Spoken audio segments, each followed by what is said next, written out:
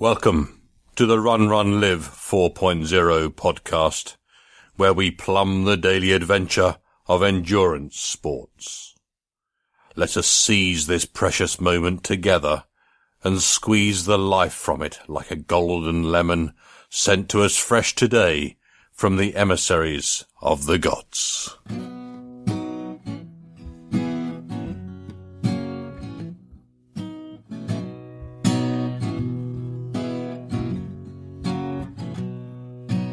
That he was a terribly happy guy.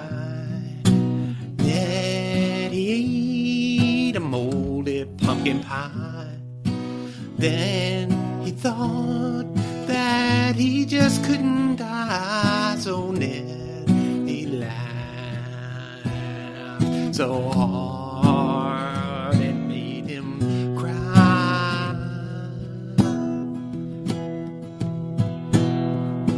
Made him cry.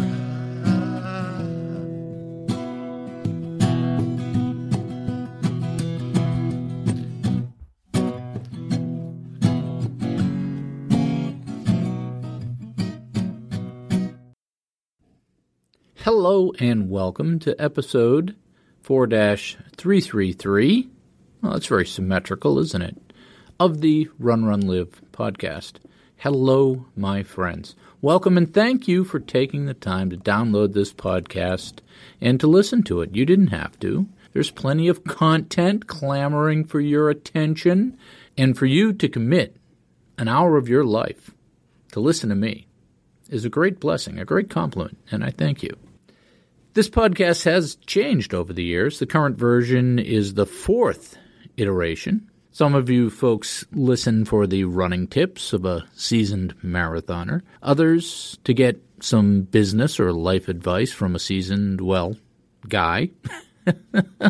Some may just like the sound and music of my readings. Whatever camp you fall into, I work to create something of value, and that's what my goal is. That you can take away one nugget, one thought, one learning, one thing to try. And I know you do your best. You're always trying to do what's right in this world. This is our time, you and I, to talk. You've worked hard. Sit back and let me talk for a while. Listen to some ideas, and I'll give you the best I can with the time I have and the resources at my disposal, okay? All right, so today we have an interview with Tobias Mews. Isn't that a melodic name, Tobias Mews? Tobias has written a book about 50 races that you just have to run. It's his best of list or bucket list from his years of being an endurance sports journalist. He's a fun guy. We have a great talk.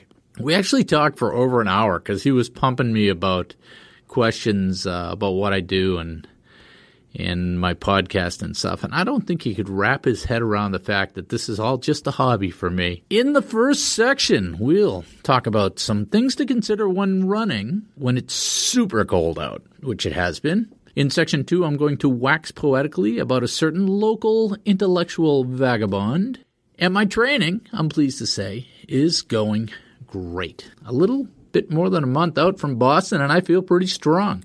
My heart is right in the groove. My legs are coming around, and my fitness seems to be good. Coach has transitioned me from base building to race-specific strength and fitness. I just capped off a 50-mile-plus week Sunday morning with a nice 20-miler with some race pace in it. It was 2 hours and 45 minutes with an hour and a half of marathon pace in the middle. Good run, good confidence builder. And I did a long step-up run the Tuesday before where I was in the 7-minute mile range for most of that tempo. And I did a nice set of 10 hill charges on Friday. And my form and my leg strength was really good. So, yeah, feeling strong. Looking forward to Boston. I mean, this time last year I couldn't even race. One of the things about me that I'm sure you've noticed is that I have a lot of different interests. Philosophically, I'm okay with this. I call it my portfolio life. And frankly, those times in my life where I've been squeezed into working on one thing, one topic, they make me nervous. They make me sad. Working on, thinking about, and creating different things, well, that makes me happy. And the challenge is that you risk spreading yourself too thin. You never actually get anything done. You're peripatetic. That's a great word, peripatetic. Peri, like outside, and patetic, walk around, so walking around the outside.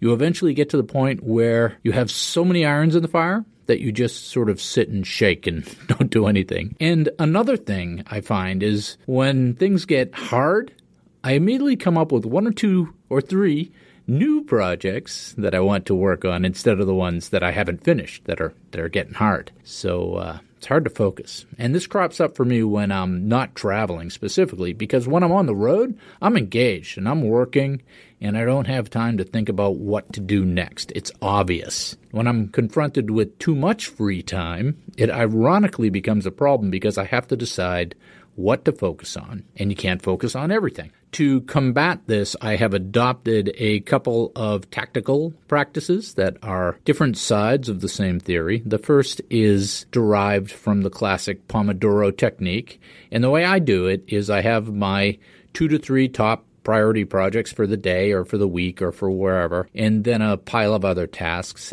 And I'll set my timer on my iPhone for 20 minutes and then work nonstop without interruption on one of those projects until the timer goes off. And then I'll switch to the next project or set of tasks or maybe take a break. And this way I'm constantly rotating through productive work and making progress on everything and not getting bored or distracted. The other thing I do is I've identified 1 or 2 major enabling projects in each of the portfolio areas. And my rule is no matter how long it takes, no matter how hard it is, I finish that project before I can load another one, no matter how cool and sexy it is, into the queue. And this allows me to focus energy and resources and not get discouraged. I give myself permission to fail at these projects, but only when I finish them. So what's an example? I had this great idea, a couple of great ideas. I always have great ideas. I had this one, though, that I was going to create a webinar series for the Boston Marathon this year as a charity thing for my Hoyt Fund. And I had a few other podcasts and books that I had ideas for, but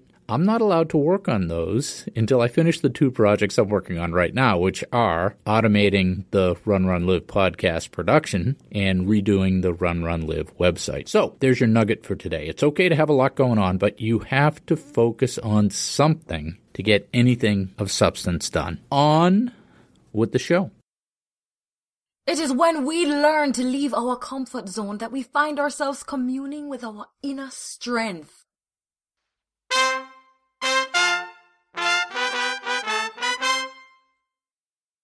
Running in the super cold, surviving that polar vortex.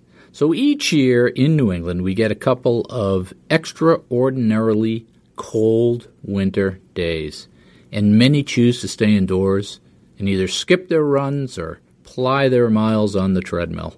I run and race outdoors through these cold times. I am of the opinion that there is something character building to braving the cold. I am living proof that it won't kill you. It won't cause your digits to freeze or burn your lungs out. I've raced 20-milers at 0 degrees Fahrenheit with a stiff breeze. It's not ideal. It's not comfortable, but it's definitely realistic and well within the operating parameters that humans are designed for. Getting out and completing this kind of long run against the elements gives you a certain mental confidence that you can overcome anything. This is part of your training, especially if you are training for the Boston Marathon in New England. You train through January, February, March in the cold, the wind, the snow, the rain. And this strength of training builds the bedrock of your physical and mental toughness, your confidence for Patriots Day. And that being said, there is a point where the cold becomes more than cold. And for me, this is typically below 15 degrees Fahrenheit, when the temperature drops below 15 and starts getting into the single digits or the negatives. It's a new kind of cold, and things just operate differently. And one of the first things you notice is that commercial-grade plastics cease to be quite so plastic. This means things like headphone cables and running shoe outsoles. They just stiffen up. They lose their flexibility. And items are more likely to crack, to break, and just generally malfunction when you pass that certain line and it gets super cold. If you train with a phone, it too will cease to function below a certain temperature. And unless I keep my phone close to my body, it just shuts down when it gets cold. My Garmin watch, it seems to have a stronger constitution. I've never had any trouble with it, But be aware that your electronics and anything with a touchscreen may just stop working at certain temperatures. And batteries tend to die twice as fast. Likewise, any fluid you're carrying with you, they'll freeze. The nipple valves on your plastic bottles or your hydration packs, they're the first to go. They clog with ice and they become dysfunctional. Then the fluid in the containers themselves will turn first to slush, then to ice. And below zero, this will happen within the first 40 minutes. You can postpone the inevitable by using hot water in your bottles, but eventually they will freeze. The smaller the bottle, the faster it'll freeze. And the same is true for any energy gels or bars.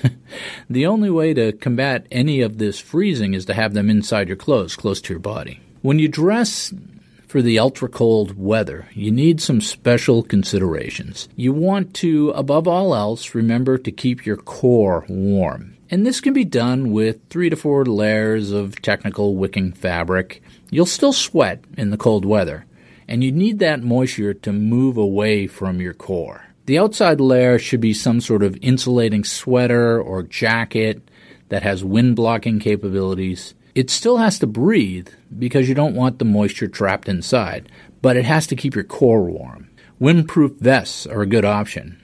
They protect the core and they still allow some airflow. The next thing you have to think about is your head and face. In these bitterly cold days, any skin exposed to the weather may burn from the cold. So you need to cover as much of your face as possible while still being able to breathe. A good tip is to slather some petroleum jelly on your nose, ears, cheeks, lips, anything else that might be exposed. And this thin layer of grease can make the difference between cold burns and comfort. Balaclavas work well to cover the face and neck. Hats with chin straps are good too. I usually go with a large winter ski hat and a scarf tied around my neck and lower face. Sunglasses will protect your eyes and surrounding areas, not only from snow glare, but also from your lashes freezing shut. Your breath contains water vapor. At such low temperatures, it will flash freeze as you exhale. So your balaclava or your scarf will become stiff with ice. And it's uncomfortable, but it won't hurt you. If you have facial hair, you'll grow large chunks of ice in it. And again, it's more of an annoyance than a hazard. Gloves are another special consideration at this temperature. Most of your normal running gloves just won't cut it at these temperatures. And I'll switch to a pair of standard winter gloves that I might use for shoveling snow or snow blowing. Typically, your fingers will be okay as long as you keep your core warm and you keep moving. It'll be a challenge to do any fine motor skills with your hands, so forget messing with your phone and just stay warm. For the lower part of your body, usually thick winter tights will do the trick. Now, you might consider running pants as well, but I find that a little too constraining. You might want to consider wearing thicker socks or shoe caps to cut the wind. Maybe opt for shoes with a softer outsole, like trail shoes. Toes are also a great place to liberally apply a layer of petroleum jelly for more insulation. One place you might want to invest is in a good winter jockstrap or undies. Alternatively, you can just double up on your undergarments or wear a pair of bike shorts over your tights. Your private parts will also thank you for a liberal application of petroleum jelly. So regardless of what you end up wearing, you'll still sweat. The sweat will wick to the outside layer, and it'll freeze. So you may end up basically being encased in a benign ice shell. And this is perfectly okay. The ice on the outside is another form of insulation. It's a protective sweat shell. And as long as it's not up against your skin, you'll be okay. If you have the courage, or perhaps poor decision-making skills, to get out on these days, even after all the preparation, it's harder to run. Your body is just working harder on these runs. I don't know the science, but from experience it feels 20 to 30% harder. Some good news is that you end up burning more calories too. At the end, you'll end up physically exhausted from fighting the cold, but it is a hell of a workout. So it's okay to run in the super cold. You won't die. You won't freeze your lungs. You will get a tough workout in, and you will build some nothing can kill me confidence. I wouldn't recommend any kind of speed work if you can avoid it. in this weather, your lungs will be okay at normal long-run effort levels, but if you start breathing super hard, it's going to hurt. Yes, you will get the infamous cold burn lungs that people are always nagging you about. And it won't kill you or permanently harm you, but you might feel like you smoked a pack of unfiltered cigarettes. The cold weather is harder on your legs as well. You'll feel it in your joints when you're done. It's a combination of the surfaces and the shoes being stiffer and the cold itself hindering normal joint function. When you watch the weather, they'll always talk about wind chill factors. And it's true, the wind can make it feel a lot colder, especially on your face, your hands, or any exposed skin. Truly, though, some of that wind chill speak is just fear-mongering. You can find sheltered routes and stay out of the worst of it. One thing they don't talk about is sun warming. Even the weak winter sun can significantly warm up perceived temperature on a cold day, especially if you're wearing darker clothes. So try to get out when the sun is out. As I write this, I realize how nuts and unnecessarily masochistic it all sounds. But there is something inherently worthy in your training when you rise to the tests that Mother Nature throws at you. It makes you stronger. We got out last Sunday morning in the midst of the cold snap. The polar vortex of air from Siberia brought the temperature down to -9 when we started. And we toughed it out for 2 hours, and it was 0 when we finished. As runners and endurance athletes, we are in the business of doing things that other people think are impossible. Things that are entirely outside the normal frame of reference. We look at these things not as impossibilities, but opportunities to be tested. That's the kind of day where you know you were called to task and you pass the test. You carry that mental strength with you. And now for today's featured interview.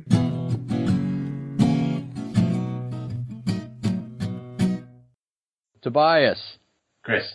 Give me the 200 words or less on who you are, what you do, why we're talking. My name is Tobias Mews. I call myself an adventure athlete. That was a term to be used for the kind of sports I do. I'm also now an author.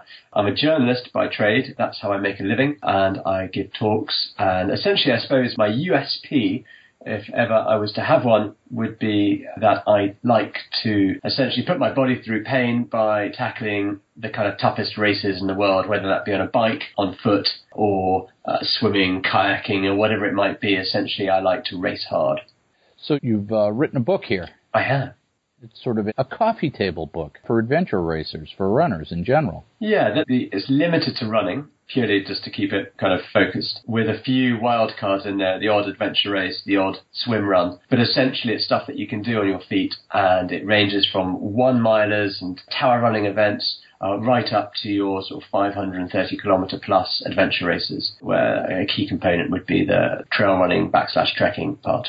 By the way, that's a great job to have, right? You're sort of adventure racing journalist. Yes. You know, is there a college degree around that? No, you know? I call myself an adventure sports journalist. I suppose that's the closest I can get to kind of giving a title to what I do. But there's no kind of program that you go through. It happens by accident, I think. I think like with you have to have not an expertise, but just a passion and an ability to tell a story, whether that be with words or on print or actually live in person. You're no slouch as a runner either. I see a number of sub-3 marathons salted through these races that you have in your book. They're all accidental marathons, I think. I never really started running until I was properly started running until I was 31. And I'd been in the army previously, so I was fit, general good level of fitness. And I obviously ran in the army and I competed in cross-country events, but it was all internal. It was all within the boundaries of my job as an army officer. And then when I left, I started entering races, and I suddenly discovered out of nowhere that I was actually quite quick. I had no idea. And I've never really properly pushed the boundaries of my speed. I focused more on endurance, but I can run a 16-minute 5K right up to a sub 250 marathon to probably a 7 or 8 hour 100K. So it goes quite far in terms of its distance and speed, but I'm not super quick, no. I think that's important though. People discount that when you go into the ultra distances of being able to actually be a little quick of foot.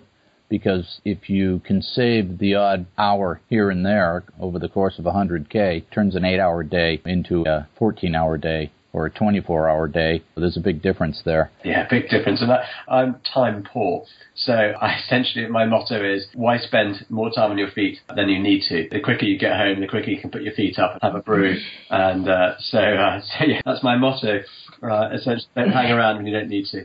Yeah, so like you said, I paged through this book, and you have your novelty runs, like your Spartan races and that sort of thing, and then you have, big city marathons, and then stage races and trail races and ultra races. And it almost reminded me a little bit of Bart Yasso's book when I interviewed Bart for his Life of Running or something was the name of his book. But it was the same thing. He talked about all the races he's done, like Death Valley and the Naked Run and all that sort of stuff. It's sort of a travelogue of your adventures, right? It is. It's not meant to be, ironically, but it is. I mean, the fact is, unlike many of the books of this genre, these list books, bucket list books, of which mine is, no different in one sense. It gives a collection of races to do, but the major difference is that I've done every single one of them. So it's as much a journey in my running history as someone who started off as a complete novice who never done a race 10 years ago, to, having kind of reached elite levels and podium places and won a few, and to the point where I've now done 200 odd races, and I absolutely love it. So it is as much a journey as anything else. And it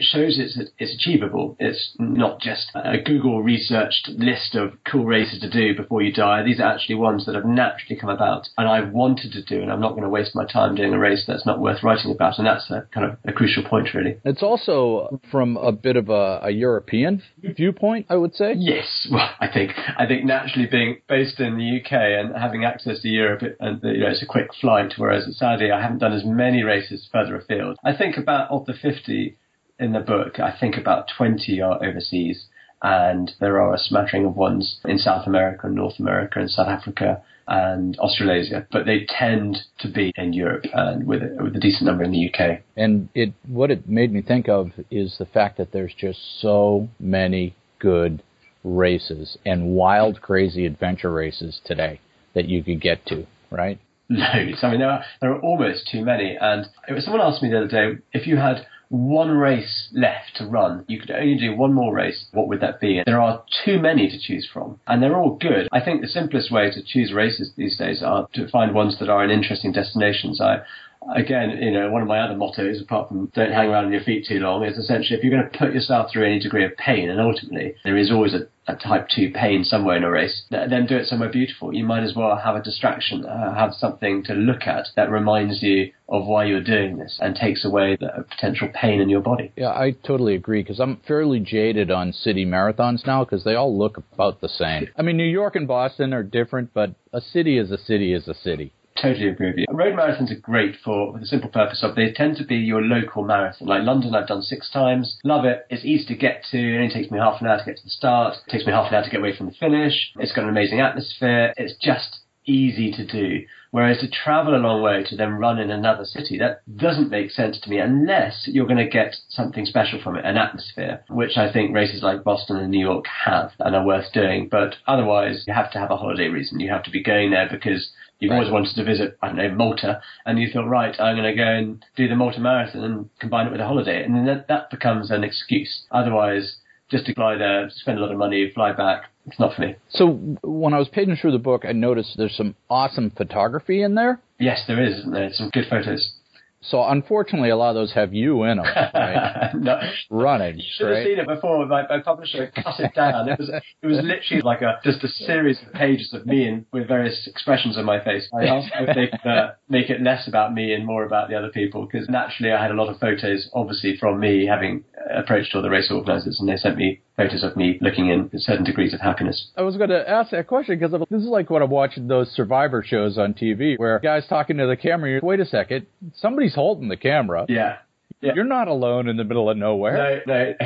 So I was going to say, where did all these photos come from? Do you have your journeyman photographer who runs along beside you? Wouldn't that be great? No, I'm an adventure journalist, so I earn my coin, which is not a hard way to earn it actually, by essentially writing about the races I've done. So a lot of these races I've written about for magazines and newspapers around the globe, and therefore I've often had a photographer with me whose job it has been to take photos. If that isn't the case for many of these races, there's always a photographer on course, and therefore I just approach them and ask if I can use their photos.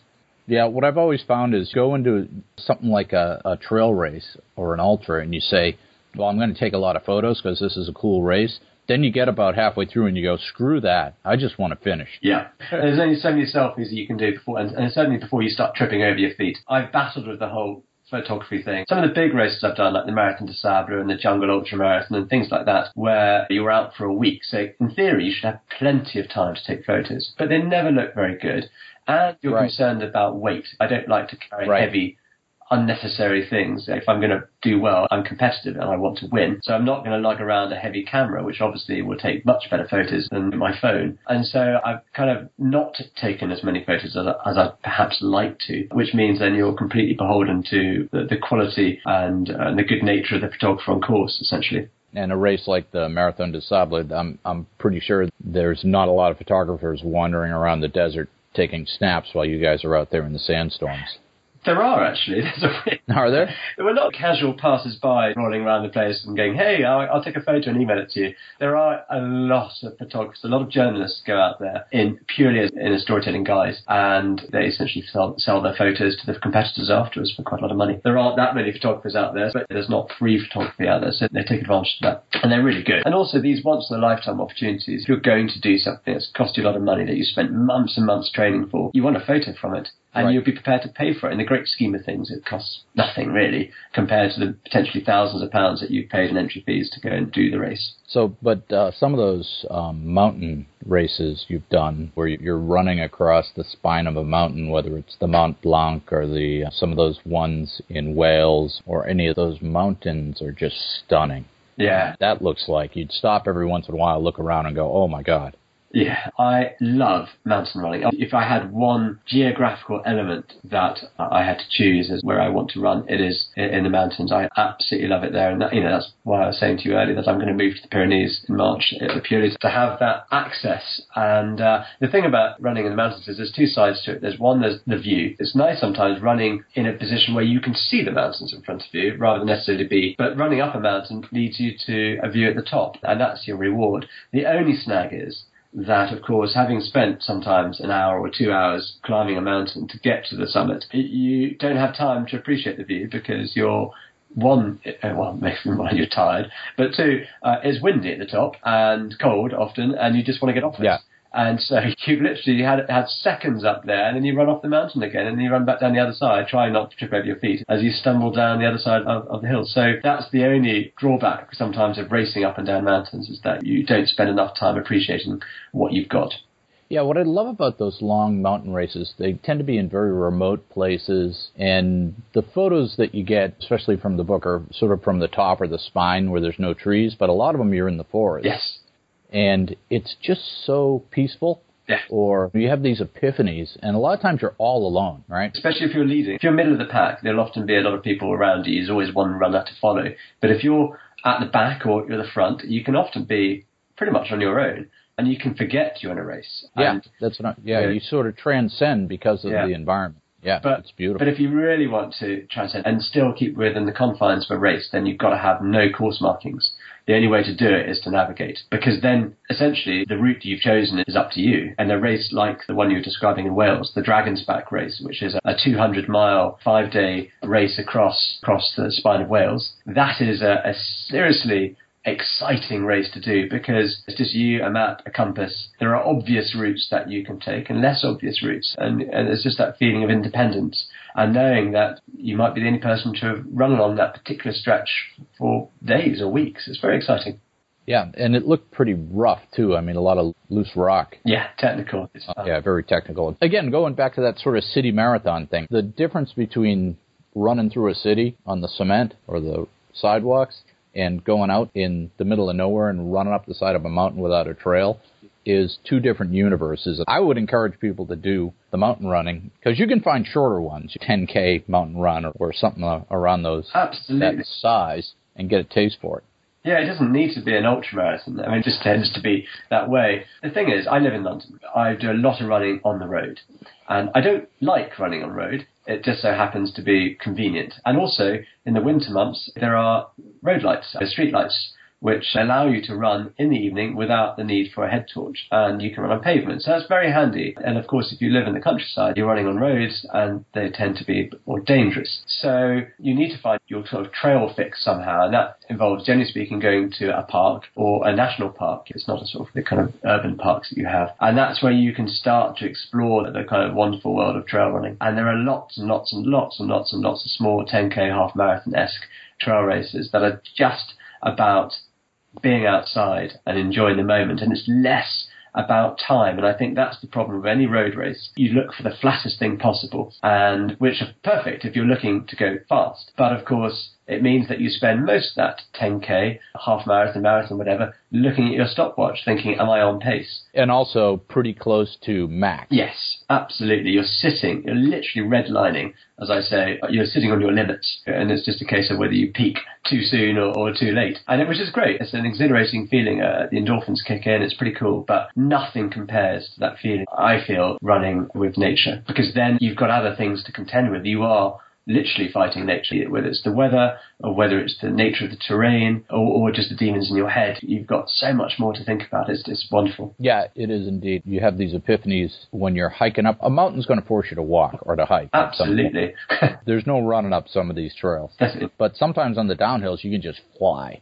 Yeah. And you get a lot of air, and it's really a lot of fun. So I would recommend that for people. Couldn't agree more with you. And interesting, when running off-road, it is the descents that are where you win or lose a race, because essentially then you're fighting technical running, but you're fighting the fear in your head that says, I'm going to fall over and chin myself if I'm not too careful. And that's the thing. And as you get older, you become much more risk adverse and you're scared. You slow down to a practical crawl as you tiptoe your way down the mountain. Your quads are burning, that everything's happening at once. And it's a weird feeling once you learn to let go and just move with the mountain as you go down the hill. And it's fun to watch. The Europeans are amazing. The Spanish and the Italian and the French in particular are amazing at descending down mountains, technical mountain slopes. And you just watch with open mouth, wonder as they just plummet at 100 meters every 5 seconds. They're just plummeting down this mountain like there isn't anything in the way. If you go on YouTube, you can dial up some of the Kilian Jornet videos where he's almost downhill skiing. Yeah. Right?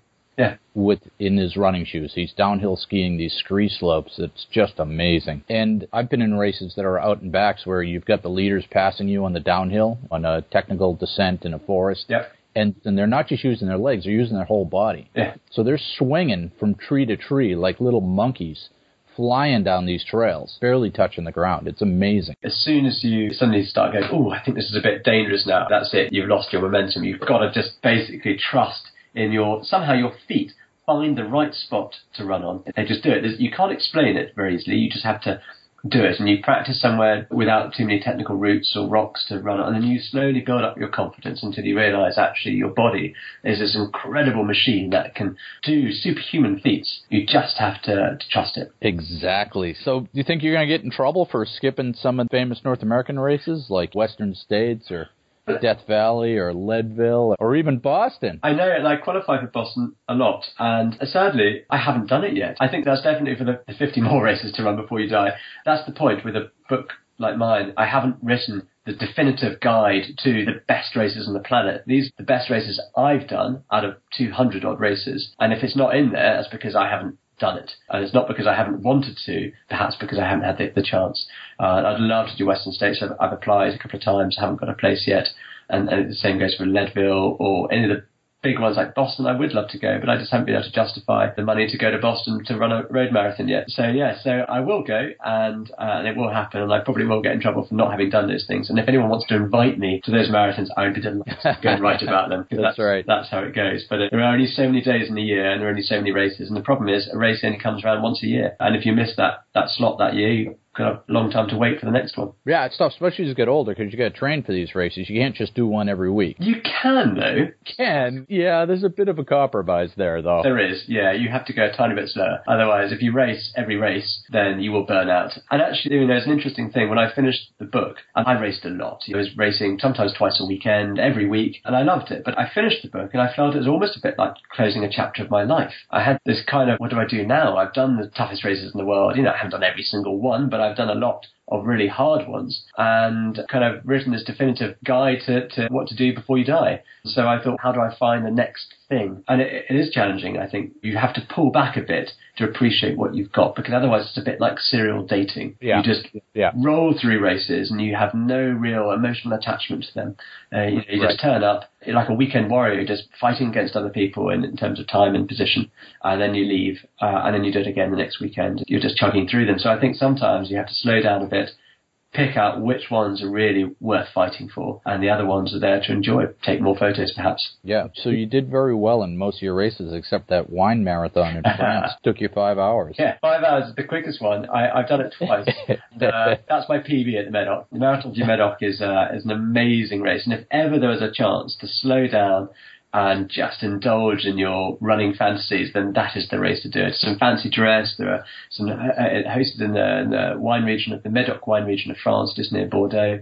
Instead of having tables of Gatorade or Lucozade or whatever it is that you might find at an aid station, you have bottles of wine, thousands of bottles of wine, and you sample some of the finest wines known to man. It is absolutely amazing. And there's live music everywhere. There's ice cream. There's steak. There's foie gras. There's just wonderful. So literally, they call it the marathon le plus long du monde, the longest marathon in the world, and that is because it is about taking your time. There's a cut-off of 6.5 hours, and the idea is to do it in 6.5 hours. And so the second time, I actually got my wife and I, we got married at the Marathon du Medoc, and invited our friends to run with us. We got married at the end of it. So then we really were taking our time. But a lot of our friends had never run a race before, let alone a marathon, yet they were keen drinkers. So they took the drinking a bit too seriously and took the running not seriously enough, and therefore the whole don't at the beginning of a race, that whole thing, where they kind of ran too fast, drank too hard, and suddenly by kind of mile 10 were starting to suffer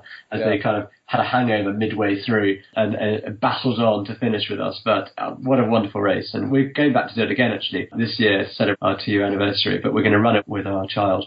She's going to be in a buggy. We'll add another dimension to it, I'm sure. Yeah, see if you can stretch it out to the full 6.5 hours. Definitely. Or might have to go a bit faster if it's too hot, because obviously, you, being a responsible parent, you shouldn't be running with your child for too long and drinking at the same time. So I think there's a balance to be maintained there.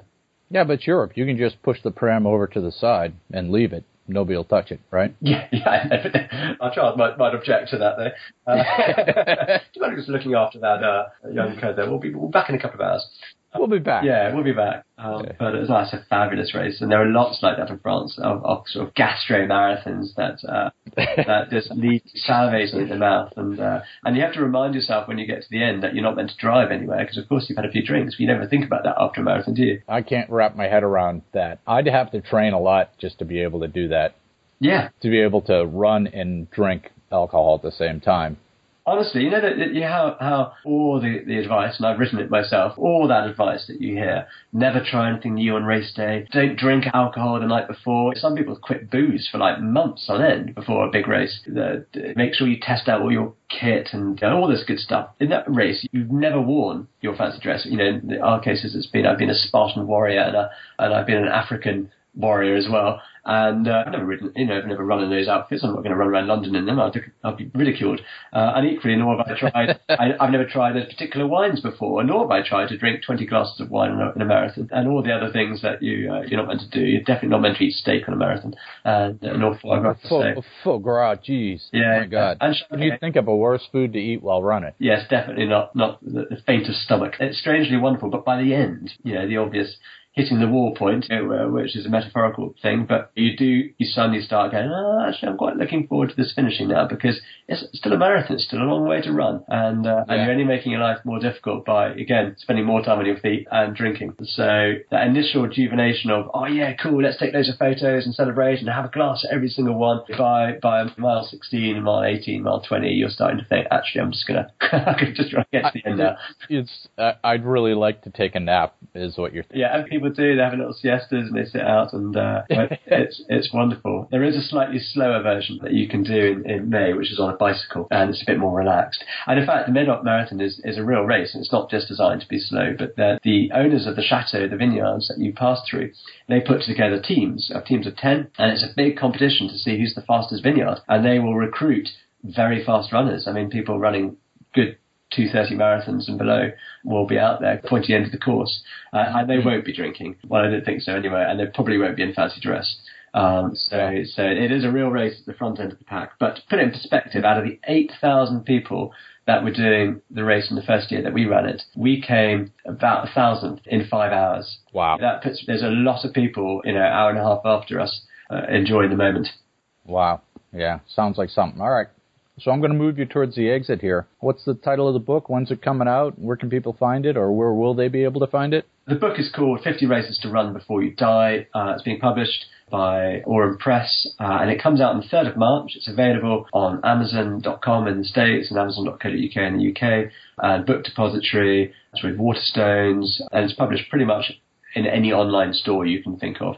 So you just need to Google 50 Races to Run Before You Die, and you'll find it very quickly. All right, great. Well, thanks for taking the time to speak. Thank you, Chris. It's been a real pleasure. Sometimes it takes a third party to tell us what we already know.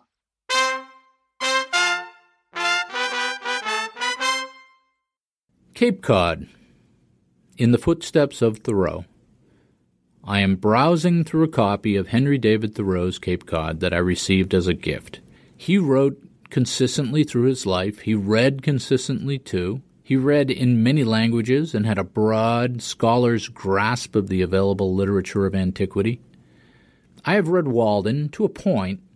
I find Walden so thick with philosophy and deep thought that it is hard to read as a continuous narrative. It's not so much about Thoreau's time at the pond as it is about Thoreau's inspection of the universe and all its philosophy.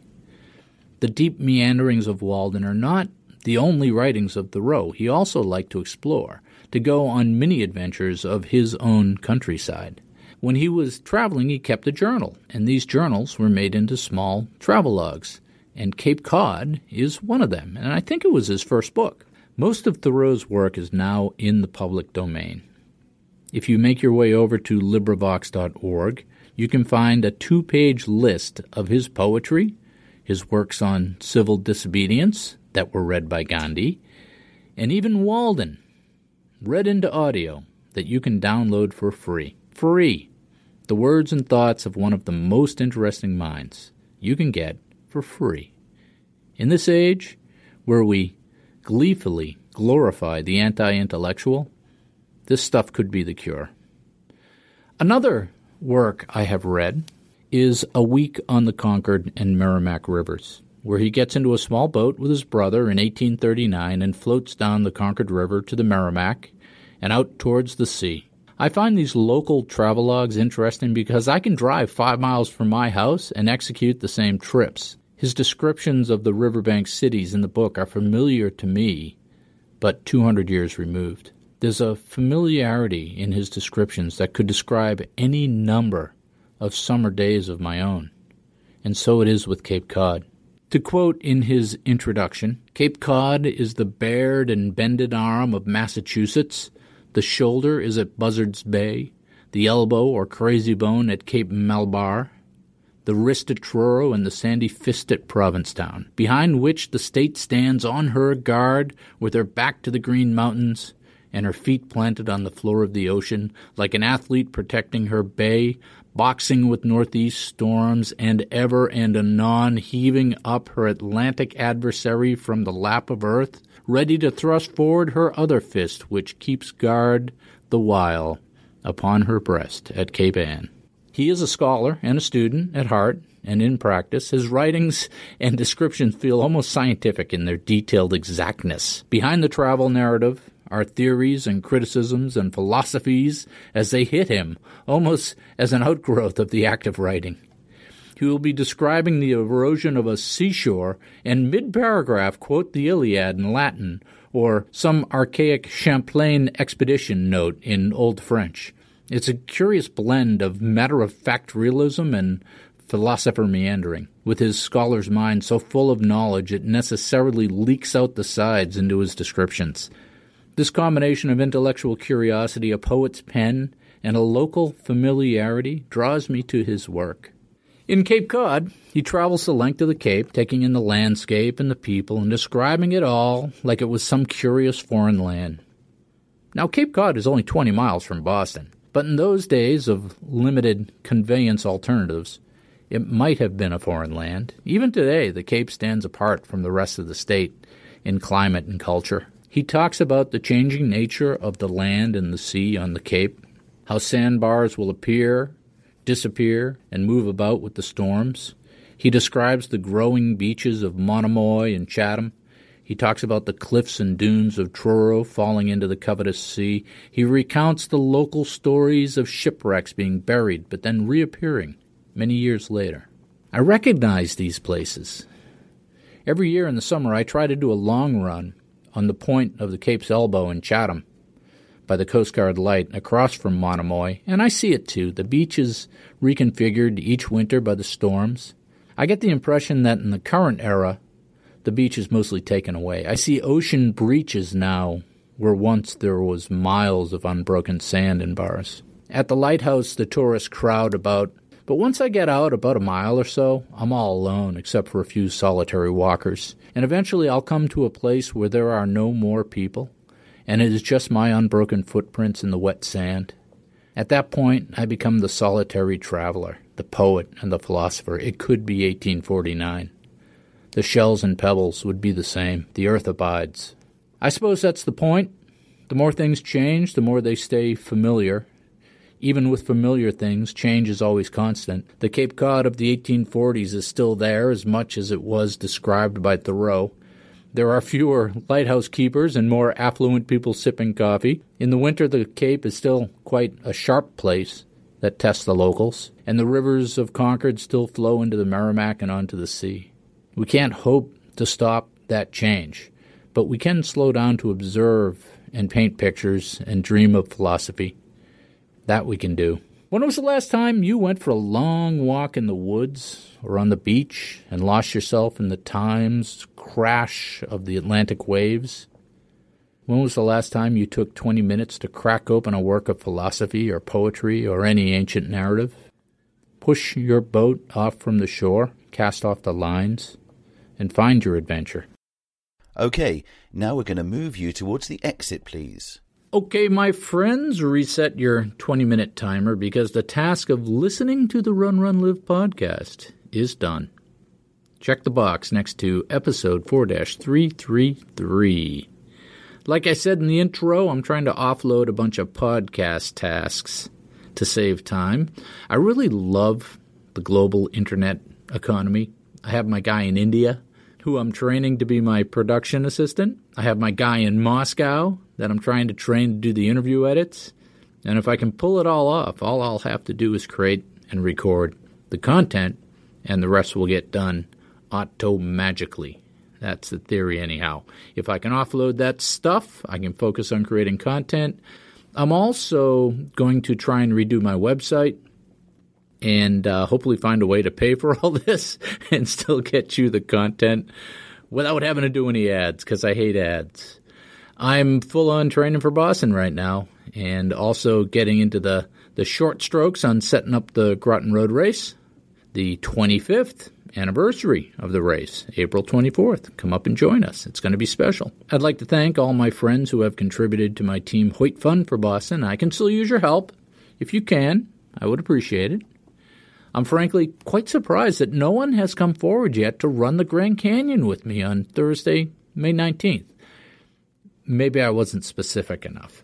It's not hard. My plan is to sleep somewhere around Sedona, then drive up early in the morning to the South Rim and run down the Bright Angel Trail to the Phantom Ranch and then back up. Worst case, it'll take 8 to 10 hours, and I'm in no hurry. So think about it. Shoot me an email. We'll have some fun. These are some interesting times that we live in. The promise of freedom and longevity for large portions of the world, the expansion of science into unknown realms, the understanding of history and archaeology and the universe. We live in amazing times. I'm very grateful to live in these times. And there's no need for any of us to pull others down. It does not increase our prosperity to persecute others. There's no easy button where all the hard problems go away and the world becomes some neat reality TV show for you to change the channel on. The world we live in is amazing, but it is chaos. There are no easy answers. Everything is in shades of gray, and that makes people crazy. That makes people uncomfortable. So when the charlatans come with their easy answers, it's too easy. We don't realize what we are sacrificing. There are no easy answers. When you side with the anti-intellectual herd, you give up more than you realize. You give up your ability to think for yourself. You abdicate that. You abdicate your ability to think about hard problems with many different facets to them. You give up your freedom.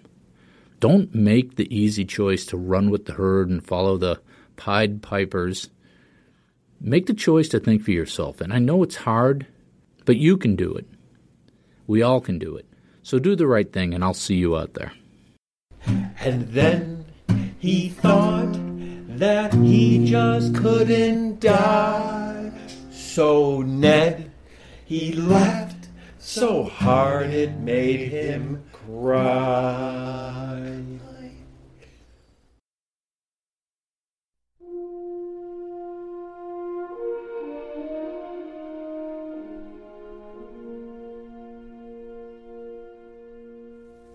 The greater our knowledge increases, the greater our ignorance unfolds. Despite the striking fact that most of the scientists that the world has ever known are alive and working today, despite the fact that this nation's own scientific manpower is doubling every 12 years, despite that, the vast stretches of the unknown and the unanswered and the unfinished still far outstrip our collective comprehensions.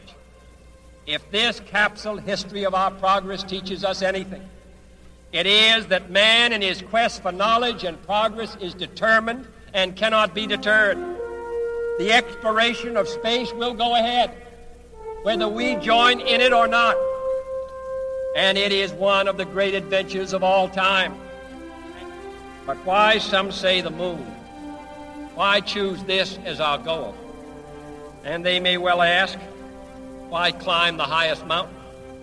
Why, 35 years ago, fly the Atlantic?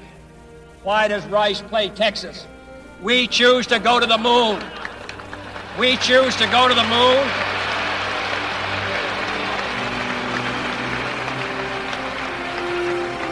We choose to go to the moon in this decade and do the other thing, not because they are easy, but because they are hard. Because that goal will serve to organize and measure the best of our energies and skills. Because that challenge is one that we're willing to accept, one we are unwilling to postpone, and one we intend to win.